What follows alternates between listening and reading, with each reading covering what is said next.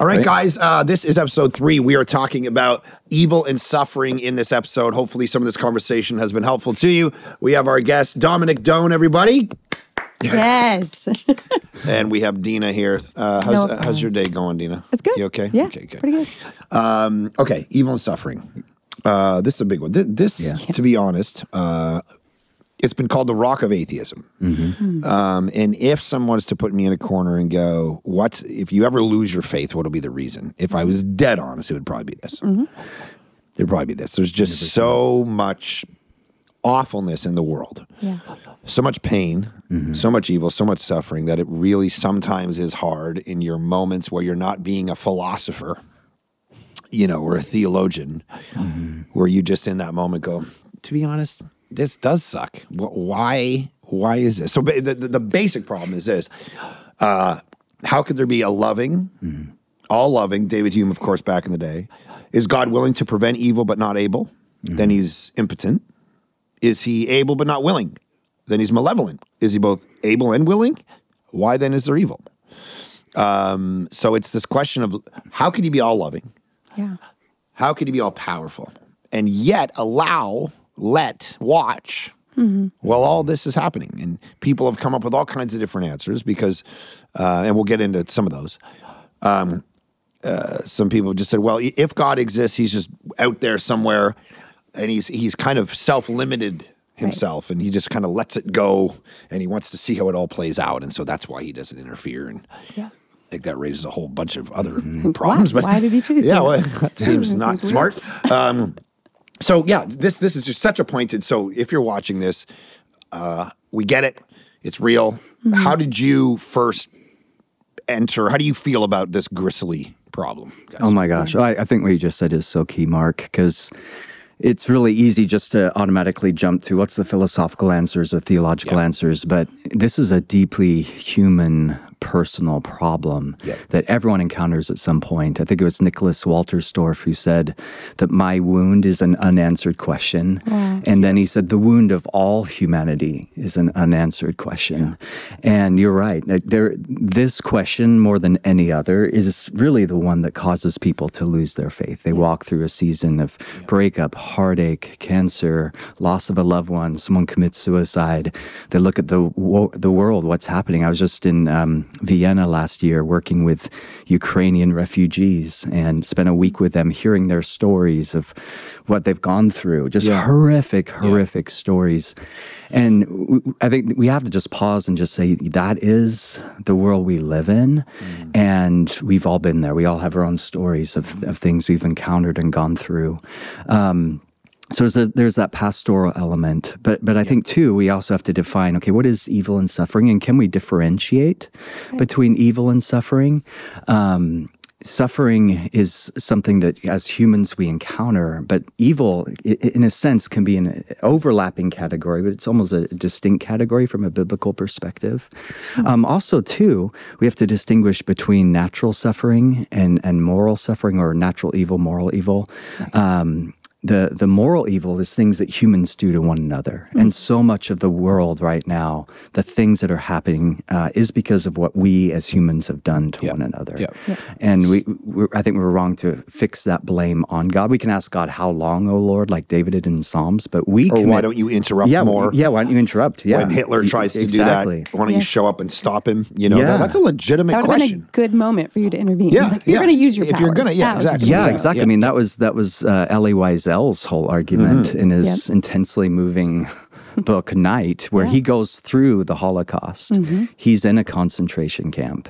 And then he describes his faith going up in smoke as he watched these bodies literally going up in smoke. And that was the question he asked was, why don't you stop this? Yes, we've done this to one another, but why doesn't God intervene? So I think living in that tension is really important, just acknowledging this is a immensely painful and personal thing. And for me, I think it's been so important to separate that there are actually two aspects to this problem. there's an intellectual side to this problem, but there's also an I always have trouble saying this word, emotional, and an emotional side of the problem. So on the intellectual side, we look at what the Bible says about who God is and what we encounter in our world. We say, intellectually, this does not add up. How does this possibly make sense? But then emotionally, even if we somehow solve the intellectual side, there's still this emotional component of, this hurts. I have this wound. I feel pain.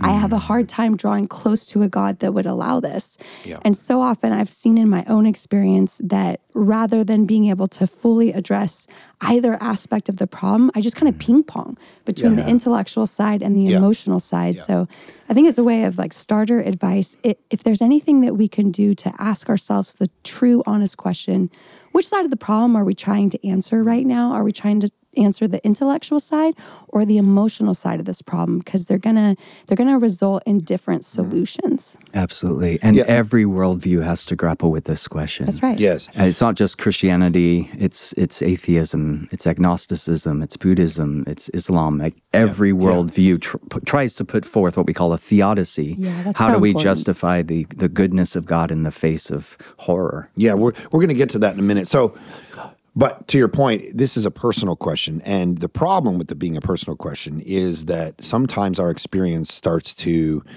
shape our philosophy about things. So, Tim Keller tells a story about, the college kid who goes away for a couple of years and he's a Christian and he comes back and he doesn't believe in God anymore. And he says, well, I took a philosophy class and I realized that belief in God wasn't legit. And really at the end of it, when you talk to him a couple years later, it's, I started sleeping around and I worked backward from there. Right. And I already chose to like this. And then I worked backward to, I want to remove God from my worldview because I don't want to change what I'm already loving or doing. And what happens in this question is we get stricken with pain and we start to work backward. Right. And that's legitimate and that's fair, but it also can color our belief system in a way that's scary because if all of your conclusions about life and the universe are coming from just emotional experience, you're not thinking the best necessarily. You're getting shaded to go one way or the other, which can backfire on you when you're pursuing what is just true, not what might feel right in a particular moment. Yeah, Krista Black-Gifford has this great quote. She says, if you're not anchored in the goodness of God, you will always lower your theology to match your pain, which is exactly what you're saying, is if you are not getting your revelation about who God is and what the truth is from some external, inside the world experience, then you're gonna emerge with an idea of God that may not be accurate. It might just be your experience. Yeah. And she cautions us against that. Yeah, I mean, Augustine said something similar to what you were saying as well, that the mind won't believe what the heart won't obey. Ooh, that's so good. And so there is, I think what suffering can do is force us to open up within our own assumptions about our life and also about who we think God is. And I think you're right, the goodness of God, that is the foundation of any attempt to respond to this question. And I think just starting to our audience by saying we could go around, the three of us, we're not coming into this question having never experienced suffering. Right. All three of us could tell our stories, and all of them are going to include points of suffering, evil, things that have happened to us, but yet we still sit here with faith in God. Right. And yet we still believe. So we're not coming out of the, hey, we've lived a perfect life. But those of you out there who've had some pain, this is real in all of our lives. So the first thing to say is it's a personal question. Second thing to say, to your point earlier, is this is a question. This is not a uniquely Christian problem. Okay. So I kind of talk about this in The Problem of God. I have a whole chapter on this. And I started out by talking about how it's personally affected me, but then moving to a worldview conversation. Every worldview has to answer this question. And so if you start going through them, a New Age philosophy doesn't work out too well because evil is an illusion. So you really can't even use it as a way to say there's no God. Hinduism believes that we're living multiple lives out, and so karma has to do its work. So one of the stories that I tell is I went to India on a mission trip, and we show up, and there's just obviously just poverty and pain, suffering. And literally there's a woman scratching our van door, and I'll never remember. She's got this baby in her arms, and she's saying, excuse me, sir. Excuse me, sir. She's, begging for money. We're just surrounded. People, no legs, like crazy. And our guide says, don't absolve her suffering, because if you do, she'll have to live this life out again, because karma has to do its work on her. Oh. So leave it. So that whole worldview sets up leave suffering so that the universe can do its thing, where Christianity, of course, I think is a better idea in the marketplace of ideas, and says, go and help. Right. Yeah. Don't let the universe just cause people to suffer. So you have New Age philosophy of Hinduism, Buddhism, all these different philosophies, and the way they approach this question. Atheism, I would say, is not a great answer, partly because, we can get into this, it assumes the category of evil and suffering, but in order to have a category called evil and suffering, you actually need a God. So years ago, a guy went and shot up a theater, and a person put on my Facebook page, where was God when this guy killed all these people? He was where God has always been.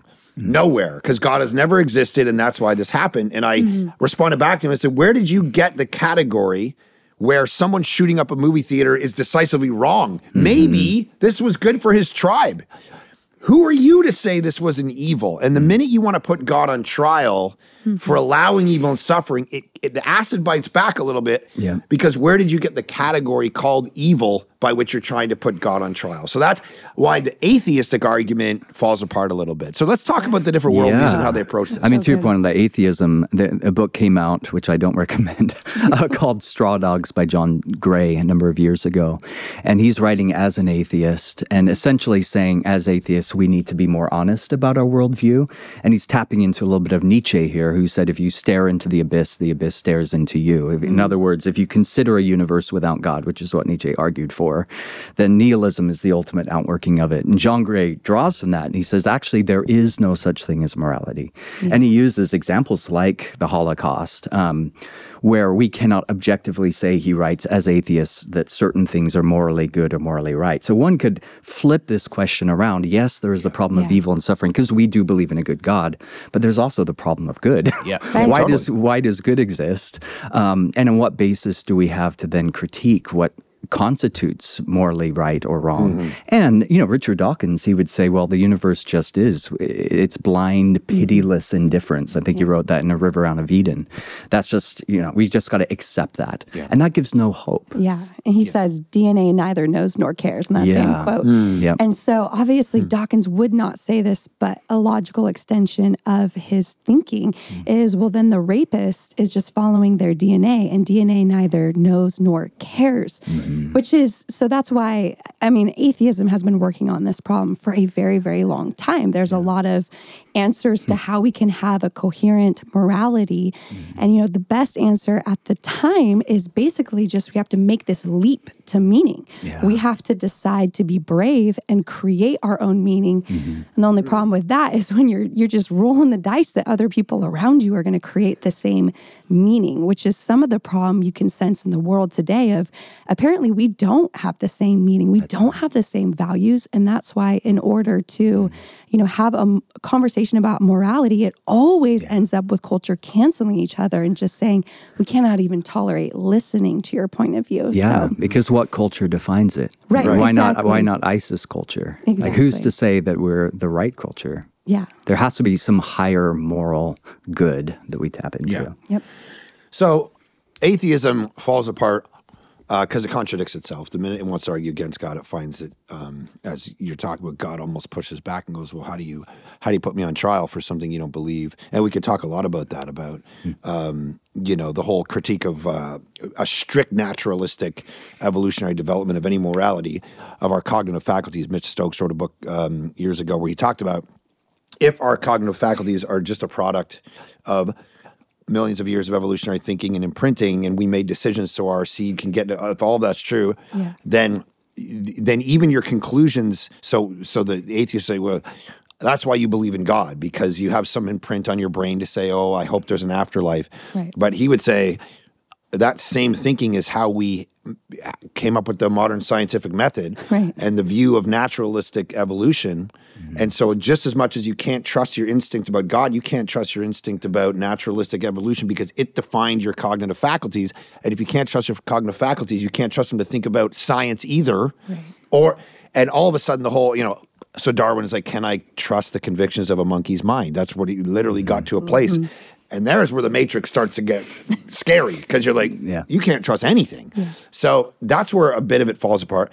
Now, Alvin Plantinga, who's a philosopher, he talks about the idea that the concept of atheism saying, and when we're saying atheism, we're saying even just for you watching this and going, too much evil and suffering means there's no God. Right. You don't have to be like an atheist philosopher. You're just like a person going through life and that's what you're feeling. That Plantinga would say, that doesn't prove enough. You can't just like come out of the gate and say, well, there's so much evil, God doesn't exist. He says there's more to prove in that. And the example he gives is he says, what if a certain evil happened so that, and of course this is how philosophers talk, so that a greater good could come of it. Right. And then Plantinga says, so now the charge goes down from God shouldn't exist to, well, okay, maybe that could happen if he says this. So we're reduced from the initial charge down to an all-powerful person is all good only if he eliminates an evil state of affairs, which is not a logically necessary condition for a good state of affairs that outweighs it. So, of course, again, this is how philosophers talk about nonsense. But it's like, okay, right, okay, maybe I'd let him do that if this good. So now, right. So now we're down to he's not allowed to do any, So what is your thinking on the atheist kind of needs to prove more? Yeah, I think it's really true. I think that this is part of what the book of Job is all about, is to say human beings, based on the knowledge that they have, they are not actually in a position to make an accusation against the God of the universe because they lack the sufficient knowledge to make that accusation. C.S. Lewis, his favorite book that he wrote is called Till We Have Faces. And that's the theme of the whole book is we cannot stand face to face before the gods until we have faces. And that is the very thing that we humans lack. We even lack self-awareness. We do not know ourselves and the type of evil that we are capable of, much less all of humanity, much less all of history, why God would allow this thing but not allow that thing. And so I think it's fair for us to ask this question of why would God allow evil? But I do think we have to recognize where we're at in asking the question. We're coming from a place of ignorance, and we lack the knowledge necessary to make an actual reasoned accusation against the God of the universe. Yeah, and I think we can distinguish between an accusation and protest, because there's a very biblical mandate, in a sense, of bringing our fears, our pain, our heartache before God. Yeah. And that's what you find in Psalms, that's what you find in Lamentations. And it seems like the Hebrews, they had this whole notion of what it means to lament pain or protest pain. In fact, when Jesus ministered, there was the mystery of why evil exists that he's engaging with and acknowledging. John 9, why is this guy blind? Exactly. The sin of his parents, but at the same time, he's protesting it. He's acting against it too. And I think there ought to be space for us to be able to protest well. And I'm not talking about an angry, shaking your fist, although there may be days like that. There are in the Psalms. But there are in the Psalms. But I'm talking about like that, where our hearts are just broken before God. I don't know why you're doing this. Like, I now know, Lord, you mentioned till we have faces. I now know, Lord, why you utter no answer, right? And then he says, you are yourself the answer. But to be able to say, I don't know. It's like when Peter was having his feet washed by Jesus, and Jesus says, what I'm doing now, you don't get. You don't understand. But you will someday. And I think suffering is that moment of like, you're doing something in my life. I don't understand it. Something's happening to me. I don't know why. But we do have hope. And that's the big distinction, I think, between atheism and Christianity, because atheism gives no answer to the problem of evil at all, other than that's the way the universe is, deal with it. Christianity offers some answers, but more than that, it gives us hope that what is broken and messed up will someday be healed and restored and redeemed. Yeah, to your point, I think it was Charles Taylor talked about the idea that, in ancient philosophy, people would bump up against, the knowledge factor and go, you know what? we don't understand what the gods are doing. So there's pain and suffering in the world. We could never know enough to put the gods on trial for what's going on. So we don't know. But post 1800s, Enlightenment, philosophy, science, tech, the more we advanced, the more we went, you know what? Maybe we would know. Maybe we know better. And so this evil and suffering, it's like, became more of a problem in the last 200 years than it was through history, even though those people were actually suffering far more. Like, don't put me back 500 years ago and give me a toothache. Right. Like, we have it, to your point of the problem of good. One philosopher talked about the idea, the problem of good is like, how do we know that God isn't holding back 99.9% of the evil that could be happening in the universe? So we look at the universe and we say, it's terrible, but I wonder how worse it could be, which is very hard to prove, of course, but there's so much beauty and wonder and art and music and experience, all these things. Like, the universe has richness in it too, and being able to argue for what, consciousness, why we love art and beauty. That's a real philosophical problem for an atheist. Let's talk about this for a quick sec. Suffering as proof of God. So we talked about the fact that atheist doesn't really have a category. So Lewis, of course, very famously in Mere Christianity says, when I was an atheist, my argument against God was that the universe seems so cruel and unjust, but how had I got this idea of just and unjust? Of course, I could have just given up my idea of justice by saying that it was nothing but a private idea of my own. But if I did that, my argument against God collapsed too. For the argument depended on saying the world was really unjust, not simply that it did not happen to please my fancy. And then he, of course, goes, the minute I try to argue against God, I go, man, God probably does exist, and he gave me this thing in me that feels like the universe is like disjointed, but not just naturally. There's something actually like wrong. How has that played out in your own life? I think starting just to define evil for anyone who's just wondering, like, okay, wait, I'm losing the conversation. What are we talking about? Evil is one of two things. You mentioned this. It's either, it means it's morally wrong, or it means it's not the way that it should be. So when we say rape is evil, we're saying it's morally wrong. When we're saying a child should not die in infancy, that's evil. We're saying this is not the way it should be. So the problem becomes saying either of those two things. And so for me, my journey, I remember taking a problems in the philosophy of religion class and us walking through the problem of evil, and we laid it out. And then I just approached my professor and I was just like, explain to me how evil exists if there is not a moral lawgiver. And he's like, yeah, I've always kind of had a problem with that one. And so I think that's the sticking point. And so I think for me, it's just been comforting to notice that all the evil that I see in the world, yes, it does stack up as evidence against the Christian concept of a good God. But also, it does stack up as evidence that there is this thing called good, and there is this thing called evil. And so if you can allow that to just sit in your soul, and when you see evil and you let your soul react to it and fiercely react to it, and then ask the question that Lewis asked, as you just shared, where did this idea come from? Who gave this concept to me? Is this illusory, as an atheist or a naturalistic philosopher would say? And how can it be overcome? And how can it be overcome? What's the solution here? I'll never forget a number of years ago when I was in Uganda, and I met a lady called Sister Rosemary that Netflix has since done a documentary on her. It's incredible. She was in Gulu, the northern part of Uganda, and she was there during the LRA, the Lord's Resistance Army, and Joseph Kony, that whole thing, and they're kidnapping kids to join their army. And so you have these child soldiers that one of the first things they're told to do is go kill a member of your family, because that would so psychologically break them that they're now ready to enter into this battle and war and stuff. And so she's there during that time. Everyone's fleeing, everyone's running for their life, understandably, and she chose to stay. And she opened up her home and this school for kids to come and find refuge. And so I'm having dinner with her and I'm hearing all these things. And this was the question I asked her, like, how could you still have faith in God? I mean, you've seen the worst possible things. How could you still trust him? And her answer was so compelling to me.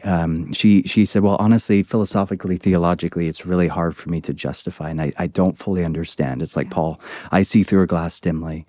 But she said, what I've chosen to do with my life is to overcome evil in the best ways I know how. Wow. And I think that's how Jesus lived his life, that rather than positing, okay, here's a list of philosophical answers, there is that satanic element that he warred against. But Jesus' whole life was, well, he said it in Matthew 13, an enemy has done this. Yes. Right? He's identifying that Satan is behind so much of this. And then he set out to overcome it, washing feet, embracing the sinner, welcoming the wanderer back home. Yeah. That's how evil can be overcome and redeemed in our life. And even if we can't see it now, what we've experienced, there will come a day when we'll look back and say, okay, I now know why he didn't utter an answer at that time. I can't wait to see what that looks like, because I have no idea how he's going to take the tangled threads of our life and weave it together. Right. But I think somehow in some tapestryal type way, we will see the whole picture. Yeah. We will see him, as Paul says. That's so good. Yeah, I think from a worldview perspective, Tim Keller says this: Christianity teaches that contra fatalism, suffering is overwhelming. Contra Buddhism, suffering is actually real. Contra karma, suffering is often unfair. But contra secularism, suffering is meaningful. So I think what's really important is, just the philosophical idea that all suffering is meaningful is a very hard thing to prove, because, as people have shown, whether it's working out or whatever, the difficult things of our life are the things that often teach us the deepest things. So suffering can be meaningful. Malcolm Gladwell talks about the advantage of disadvantage, talks about people who get up way up high in companies or whatever, people who, even I was reading a study the other day, and there's like this very high percentage, like 67% of like geniuses who lost a parent or two by the time they were 14. Wow. And it's like they can directly connect all of this kind of stuff. And it's not that, okay, God's then making people, but Christianity does come along, Romans 5, and goes, suffering produces endurance and character. That's right. And so it's not meaningless. Yeah. It can produce strength and character. And I think this is where Christianity, to your point, Dom, is unique in the marketplace of ideas, because what it says, and this is really important, it doesn't come along and say, I'm going to answer all your questions about every pain you've ever had. God doesn't do that. To your point, Job, Habakkuk, God is somewhat silent at the end of those books too, right? At the end of Job, they theologize in a podcast like this, not just for 30 minutes, but for many days. Yeah. And at the end, God goes, hey, where were you when I made up hippos and lions and started throwing zebras around and creating rain and thunderstorms? And then that's the end of the book. It's like, wait, sorry, what? It's like, that's the answer? But the beautiful thing is, in Jesus Christ, we see that God, contrary to deism, didn't stay off distant. Contrary to polytheism and atheism, he entered into the world in Jesus, took on evil and suffering, so that one day there could be a universe without it. And that's what you get in Christianity. Not an answer to every time you have pain, but you get Jesus, who actually showed up and did something about it. You have a God, as Keller would say, at least we know he cares. Yeah. And you can choose another worldview if you want, but I think this is the best one in the marketplace of ideas. Yeah. Plantinga says something so to that point. He says the chief difference between Christianity and other theistic religions is simply this, that God entered into our sufferings. That's good. But I do want to say something, because I feel like sometimes Christians get so weird when we quote, let's say like Romans 8, like, I hate to put it this way, but this literally happens. I talk to people all the time that this happens. They get a diagnosis, and then they go talk to their Christian friend, and then the friend just says, God's going to use us for good, right? And to me, that's skipping over a lot of steps. First step is acknowledging that evil is evil. Our bodies were not meant to have sickness. Our bodies were not meant to perish. Like that is not God's perfect plan for your life or for the world. So I think, we have to acknowledge that evil is evil.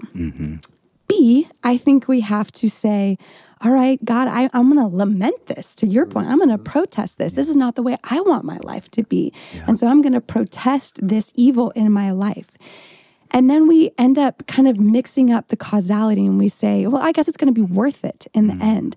And I don't think any part of scripture says that evil is worth it. Evil is evil. Evil is not necessary. There is a different way the human story could have played out that did not involve the only begotten Son being crucified on a cross. We had a different choice in the garden, right? Satan and his angels in heaven, they had a different choice. But God is a good God, and that's where we get Romans 8, which says that he is a good God and he will bring good out of this evil because he will not waste something that has happened to one of his beloved creatures. And he's that omniscient. He's that omnipotent. He's that omnibenevolent. He's so knowing. He's so powerful. He's so loving that he will redeem the evil in our life. But we have to be, I would say, be careful not to be weird in skipping straight to that part of what the gospel says. Christians are weird. Christians are so weird. But that is so key, though, because you put that so beautifully, because with Romans 8, great example. We know all things work together for the good, but what is that good? Right. And he goes on to say, well, you're being formed into the image of Jesus. Well, what happened to Jesus? He died. He suffered. And I think of Psalm 73, we often say, God is good. Yes, but verse 2 says, as for me, my feet almost slipped, right? So there has to be this acknowledgement. And that's the beauty of Christianity. We're not just slapping cat posters on things. We're not Job's friends. We're saying, we don't know. We're walking through this with you. We want to overcome evil with good. And we know that in this process, somehow, some way, God is in the process of redeeming it. That's so good. Anything else you guys want to say on this? I mean, there's so much to say, but... I have just one more concept that I found super helpful, and that is the whole concept of God's perfect will versus his permissive will. Yeah. So every human, but especially parents, you're aware of this idea that you can know about a bad choice your child is going to make and the pain it's going to cause. You can be powerful enough as the parent to stop it. You can even have the desire to save them from that evil. But all the times parents make the choice at times for the sake of relationship with the child to not control and dominate them, or perhaps because they know it's necessary for them to make that choice, they choose to permit a certain bad experience to come into their child's life that they had full ability to stop from happening. So too, God has a perfect will and he has a permissive will. In Genesis 1 and 2 and Revelation 21, the bookends of scripture, we have a picture of what God's perfect will is. No evil, no death, no mourning, no crying, no pain. Bookends of scripture, that is what God's perfect will is. So if you're walking into the world and you are encountering evil and suffering and you find your soul crying out for a world in which there is no evil, no mourning, no death, no pain, no suffering, just know that in your soul of souls, you are crying out for God's perfect will. So what does it look like to align yourself with his perfect will and say, I trust myself to you. I yield myself to you. I trust you in this broken midst of your permissive will where I do not understand why you are letting these things happen, but I still choose you because your vision of what your perfect will is, that is ultimately what I am hungering for in this world. Amen. Well said. Anything else, Tom? That was brilliant. That was brilliant. Okay, guys. Well, hopefully this conversation on evil and suffering, while it's not fully exhaustive, has helped guide some of your thoughts and ideas. Let us know in the comments how it's helped. Share this video if it has helped. And we will see you next time as we talk about doubt in the midst of faith and deconstruction, deconversion, all of these huge issues that presently are a big issue in our culture. So God bless you guys.